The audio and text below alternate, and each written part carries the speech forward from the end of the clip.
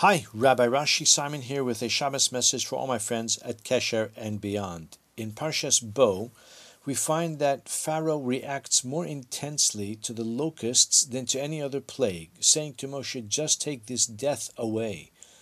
Why, of all the plagues, did Pharaoh react this way only to the locusts, calling them death and pleading, "Just take them away"? Locust was the 8th of the 10 plagues. At the simple level, we can say that the plagues built one upon the other until they finally became unbearable. We also see this from Pharaoh's advisors, who finally urged Pharaoh prior to the locusts to let the Jews go by saying, "Don't you realize that Egypt is destroyed?" And remember that the locusts were eating everything that the hail left over, creating a total famine. Even if food were imported, perhaps the locusts would eat that too. I think this is a plausible explanation. However, I read a more profound interpretation in the name of the great Hasidic thinker Rav Tzadok HaKohen of Lublin, who died in 1900. Between the hail and the locusts, the land began to bud again. As awful as the hail was, the signs of renewed life enabled the Egyptians to cling to hope. We have experienced this phenomenon in our own times. Some Holocaust survivors have reported that during times of desperation, seeing grass and leaves budding gave them renewed hope and courage in their own ability for survival and indeed renewal.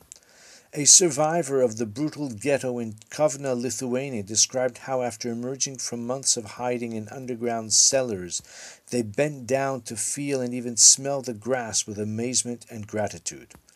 So when the locust came and ate every blade of grass, leaf, and bud, every stem of hay, it devastated the Egyptians' last remnant of hope. You could say it was the last straw.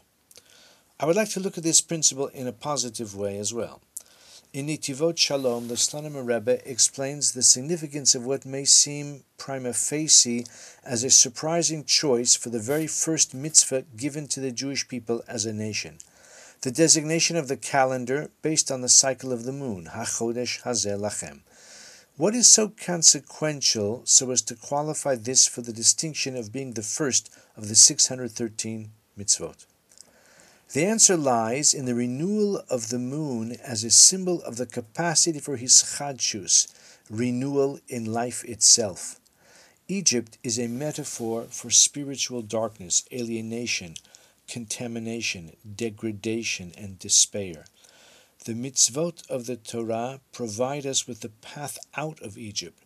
From the near-total darkness of the tiny lunar crescent, the moon is restored, renewed, and rejuvenated. Kein tiheh lanu, so may it be for us. I wish you Shabbat Shalom.